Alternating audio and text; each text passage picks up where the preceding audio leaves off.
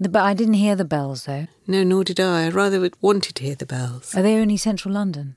Well, they're Westminster Abbey, but I thought church bells were going to ring as well. Kind of like the idea of bells ringing across the country. There was a minute's silence yesterday. I went to the cinema to see the NT Live of Much Ado About Nothing, and there was a minute's silence followed by the national anthem. And you forget that when we refer to it as the National Theatre, but it is the Royal National Theatre. Yeah. And that her patronage is sort of Important. decades long. And actually they had photographs of her with every single artistic director, which I found really moving. Yeah, I did. I was at the Royal Opera House at Covent Garden.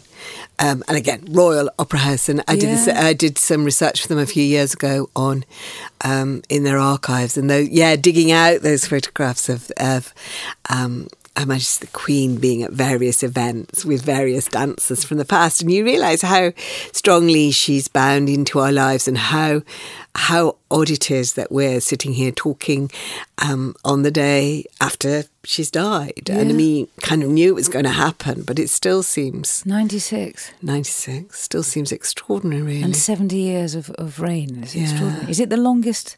It's the longest ever reign, and you'd have to be. And it also means that only people over 75 or 76 have got any memory of a previous reign, which is, which is extraordinary, really. And her so dad wasn't. Sorry, I'm interrupting you. Her dad wasn't a monarch for long. He wasn't very long, because he takes over in 37? the abdication crisis, after the abdication crisis in 1937. And then he 52. 16 years. Yeah. Oh, that's pretty. Yeah, but it wasn't that. I mean, but actually, there are a lot of short reigns in history. One of the pieces I was reading today said that you assume that a reign is a long time, because she lasted for 70 years. But actually, she and Queen Victoria are the exceptions. Reigns on the whole are, 25, 30 years tops. So it is extraordinary that we've lived through that, and it's a funny time to be talking. So we felt that it would be odd to record an episode of As the Actress Said to the Critic without talking a bit about the Queen on stage and on screen. Yeah. So I'm going to say hello from me, which is I'm the critic, Sarah Crompton. And hello from me, I'm Nancy Carroll, the actress. And we were talking a bit this morning. We've started in our pre-podcast conversation. I was very struck that the odd thing about having worked on newspapers for so many years as I did, I mean, I was on the Telegraph for years, is that you always have to know what you're going to go in the morning, what your ideas of the day. And if there's been a big national event, then all the heads of department come together and say what they think the paper should be doing. And my contribution this morning would be the way in which what we've seen of the Queen on stage in fictionalised form has effectively, fed in, and on screen as well, has fed in to how we, the public, really feel about her. I'm really interested that certainly since the 80s, she has been a figure in plays and in films, and actors have offered their interpretations of her. Yeah. And I think we feel we got a glimpse of her in a way that, obviously, I met the Queen once, but I mean, most people have never, ever met her. I mean, and that picture of her meeting her once is very small in terms of my memories of her as a whole. But I think it must be fascinating, to have been in power, to be born into a family that is in power. So dynastically, you are sort of predestined from from your first breath, and everything about your education and the format of your childhood is about what your life will be, and not knowing when that will start and to what degree, responsibilities will kick in, and within her lifetime, that cultural fascination with what the royal family are, who they really are. There have always been films and books and poems and plays about the royal family from, pre-Shakespeare to now. But our fascination with what makes people tick psychologically and the actual gruesome truth about what goes on behind closed doors, I think is a sort of post-60s, post-70s phenomenon, that people were interested in reality rather than fantasy, and they were interested in dropping the walls as opposed to, keeping the walls high.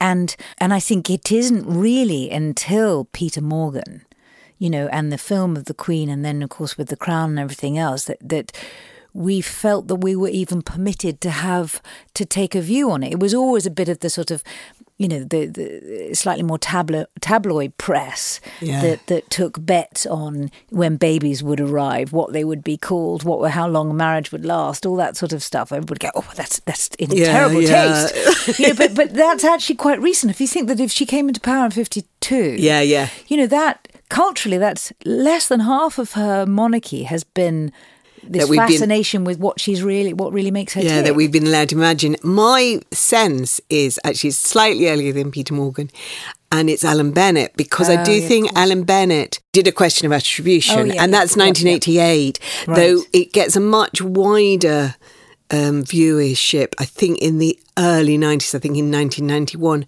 when it comes onto telly. Right. But that's a play about Anthony Blunt, who was revealed as a spy and who was master of the Queen's pictures. And it had this brilliant line about it being an inquiry in which the conversations are imaginary, but the pictures are real. And he imagines the Queen meeting Blunt in the galleries. And Blunt at that point has found a figure, I think, in a Titian or something, that he believes proves it's a Titian.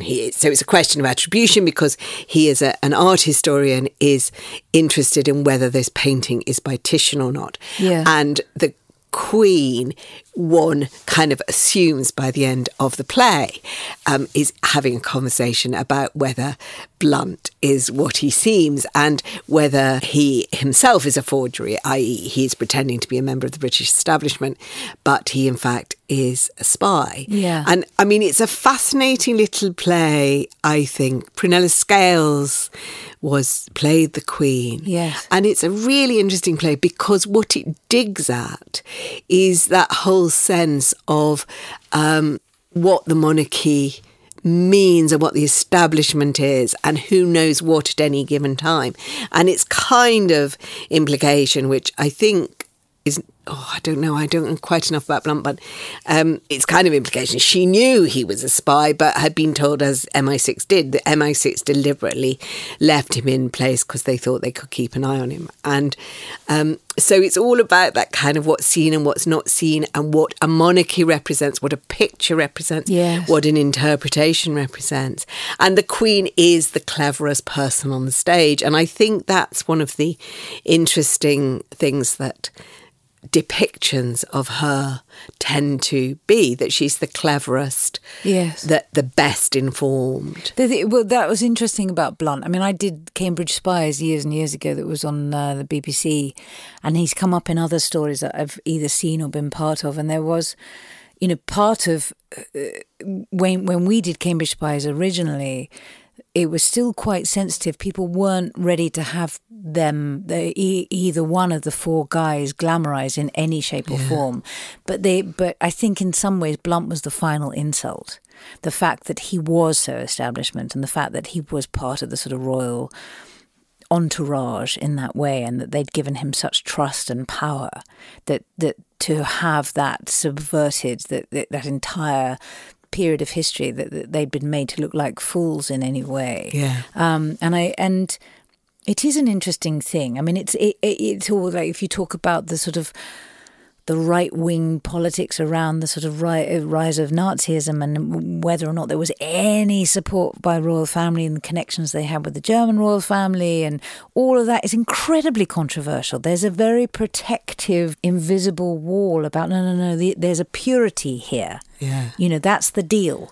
We keep them pure. And that's why people get so insulted by all the stuff around Charles and Diana, and the relationship with Camilla, and then around her death, and and I think why the Crown remains controversial despite its popularity, because there is this invisible shield. No, this is the good bit. Let's leave that at the centre of all this centrifugal chaos and mess, because that's the thing that's okay. Yeah, though I think the Queen herself, one of the reasons that I think this is kind of a national trauma, whatever you feel about the monarchy, is that she, in a sense, rights the ship after that. After that time, because I think increasingly history reveals that Edward VIII was a different figure than her own father. You know, the fact you've got George VI is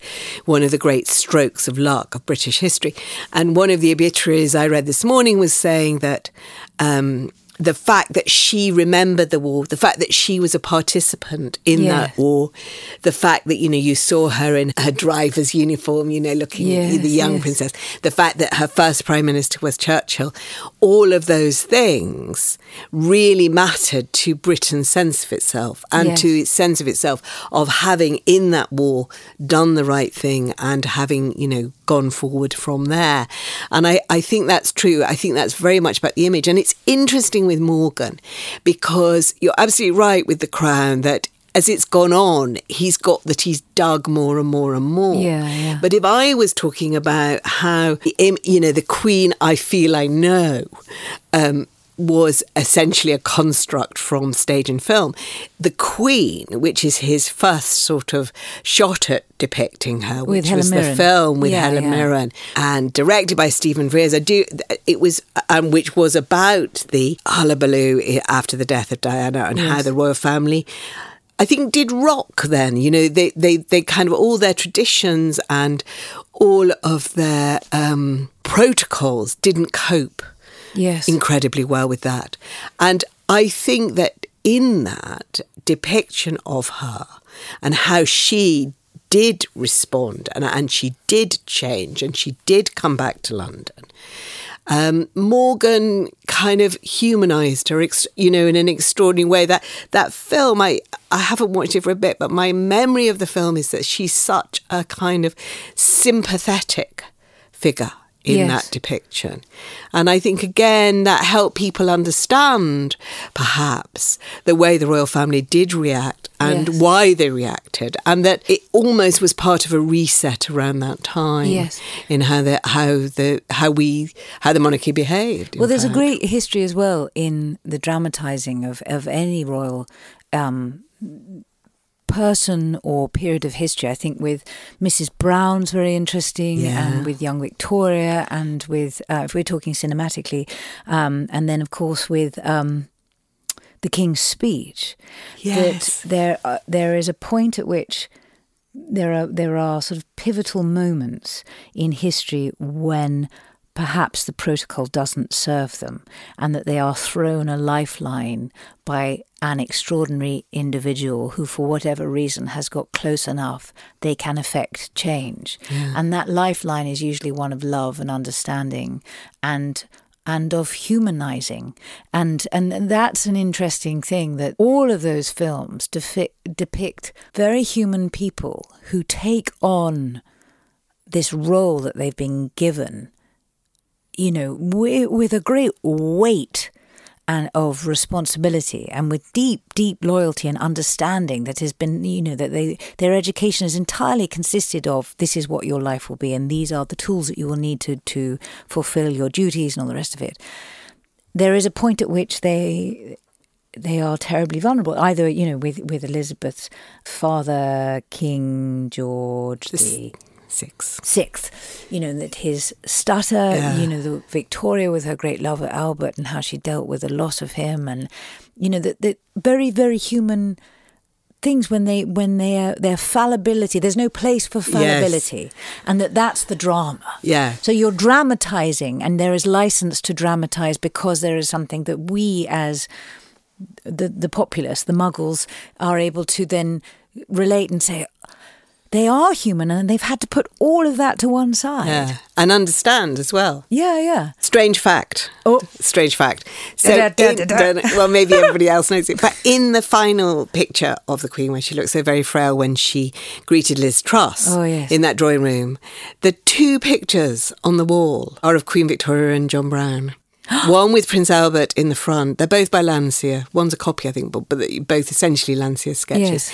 And the one on the left shows her at the back on her horse with Albert at the front and John Brown as Gilly. And the one on the right in that picture shows her walking with Brown leading the horse. And I thought that was, I mean, obviously when I saw that and read that in the Times, I didn't think she was going to die. I don't think anybody did. She looked frail, but you didn't think that. And that is kind of a real, absolutely link with that humanising, that sense of emotion about people who are never really allowed to show their emotion, who do just, even in the most kind of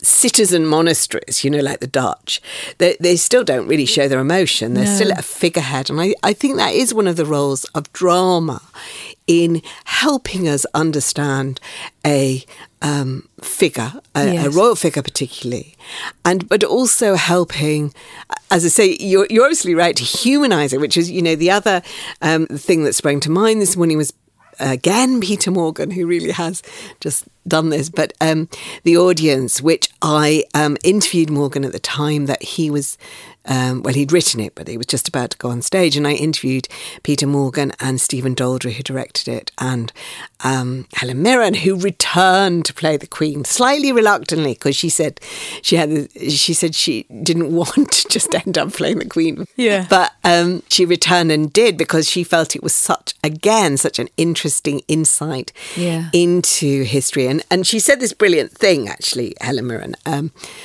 that she said that she felt that portrait painters, there are thousands of portraits of the Queen, from the really famous Anione, where she's so glamorous, to more recent ones, which are much more sort of photorealist, to Lucian Freud's sort of grumpy little figure. And they are all interpretations of a woman. They are none of them the person who lived and reigned for 70 years. They're all interpretations of somebody. And that as an actor, therefore, it's okay, because it's just your interpretation. You are not impersonating the Queen. You're not speaking her lines. You're speaking a playwright's lines. Yes. And I thought that was a really intelligent thing to say, and also because that play, The Audience, again, you saw the Queen with the prime ministers and the imaginary relationships with them. Yes, and it's always stuck with me because Morgan felt, on the basis of his research, that one of her favourites was Harold Wilson, and that kind of imaginary depiction based on fact, but not documentary, of that relationship between a prime minister and a queen, who were perhaps linked by their liking for sort of simple things in life, like walks and Tupperware boxes. That's really interesting, and I feel that's so. I carry that into my feelings now about her death. I think it's in terms of drama, it's the ultimate dramatic situation to have 2 people in a room, one who has made it their life's purpose to lead and, change the nature of law and change the nature of infrastructure, and that they've become fascinated, perhaps initially as an ideologue, and then ultimately trying to balance any power that they may have been given or not, or have to fight for or not, depending on which leader is in the room with her at any one time.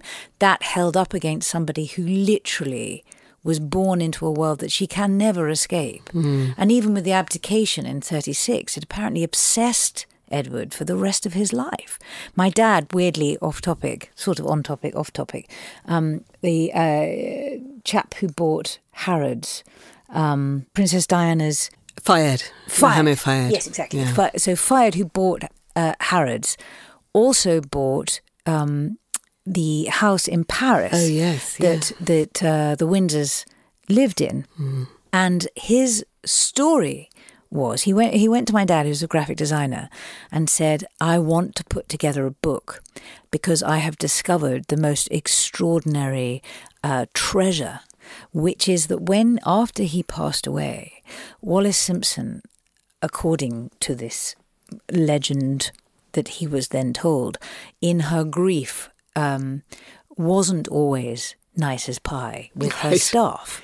And that at a certain point where she was very, very frail, she used to pore over her old photographs of their life together.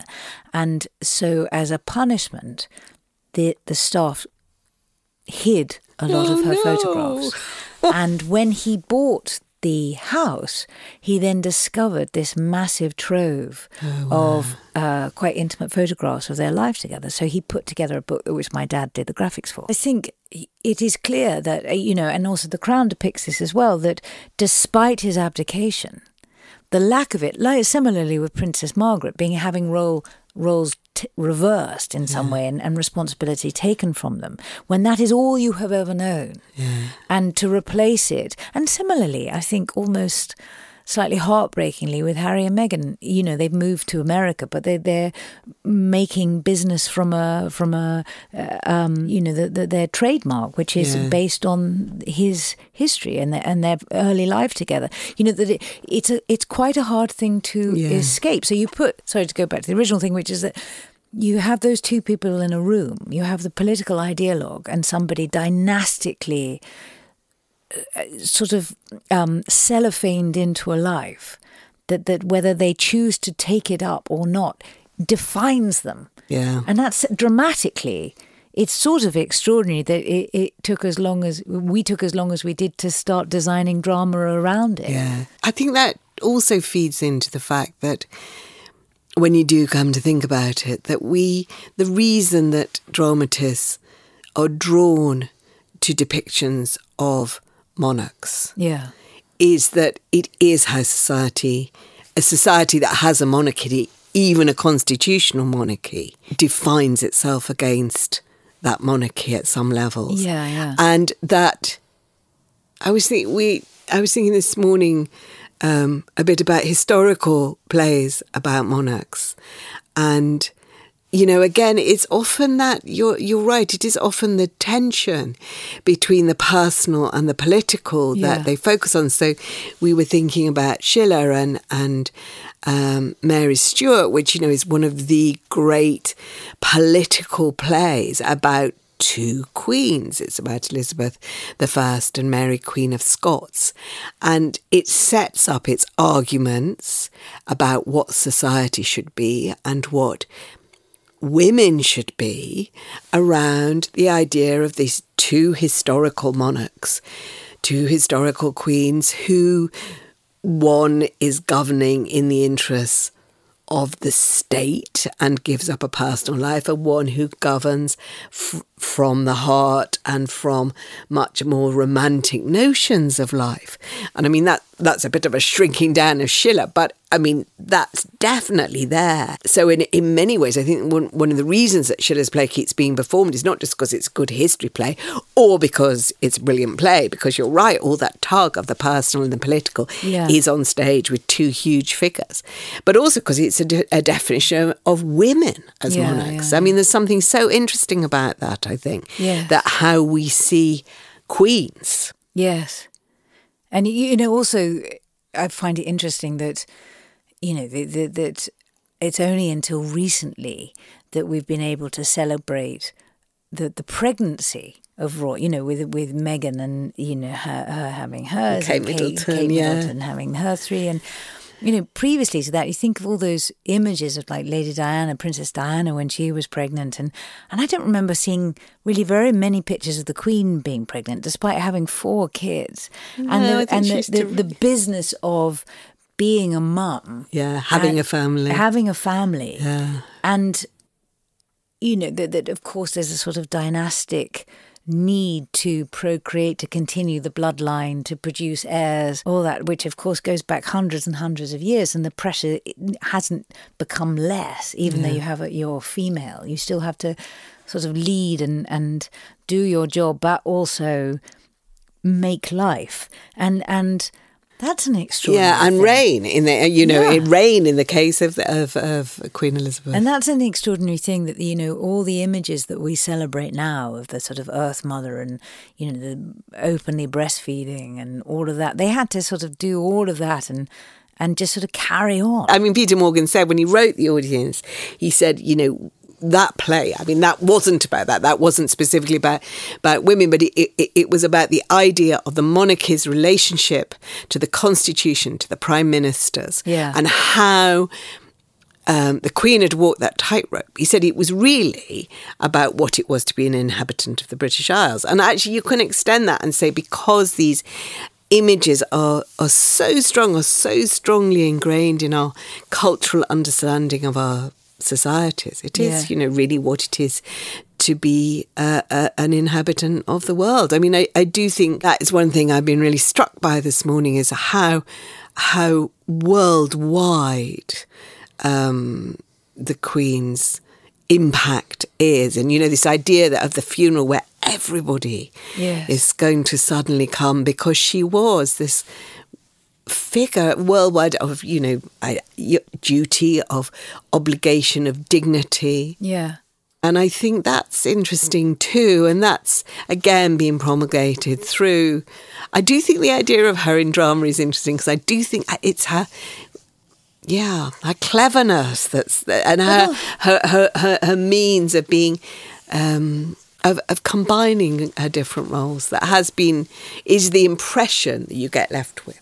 But interesting as well that in terms of fighting for female leaders and representation within leadership, in terms of emancipation, political emancipation, that we have had 3 female prime ministers. Now we've now got our 3rd female prime minister. They still haven't had a female leader in America, despite the closeness of Hillary Clinton. That all this time that we're fighting for representation in business, we're fighting for equal pay, we're fighting for, and women now still talk about having to work twice as hard to be seen as an equal. And I, there are still many, many rooms in which I think that is absolutely the case. All this time, we've had a queen. Yeah. And I find that fascinating, that somehow the shroud of monarchy means that it's a separate deal. Yeah. Unless... that would have been a fascinating conversation. Do you feel that you have had to work twice as hard as a female monarch to gain the respect of some of the rooms in which you've had to... Wouldn't that be fascinating? I mean, that was the other thing that came out before her death. There was that brilliant bit of film. And I'm sure it's sort of the film kind of things that Peter Morgan and Ellen Bennett saw, where she was working the room at a summit. Yeah. And everyone was there, Mitterrand and Kohl. And so it must have been in the 70s, I guess. And she's so on the money all the time. She's speaking French in that brilliant kind of perfect French, but with the Queen's accent.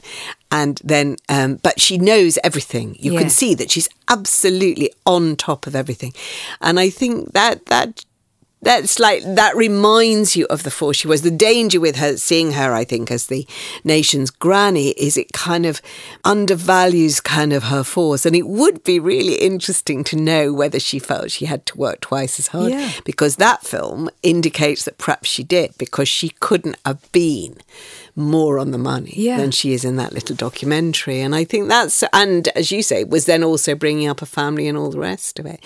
I think the other thing that's interesting is that the theatre that's, I don't know if it's fair to say it's got a problem now. The theatre that has to make a decision now is the Kiln in North London, which is about to revive, after 25 years, I think, Moira Buffini's Handbagged, which is a play actually about an it's quite clear they're imaginary figures, I think. There's an elderly monarch called Q and an elderly prime minister called T.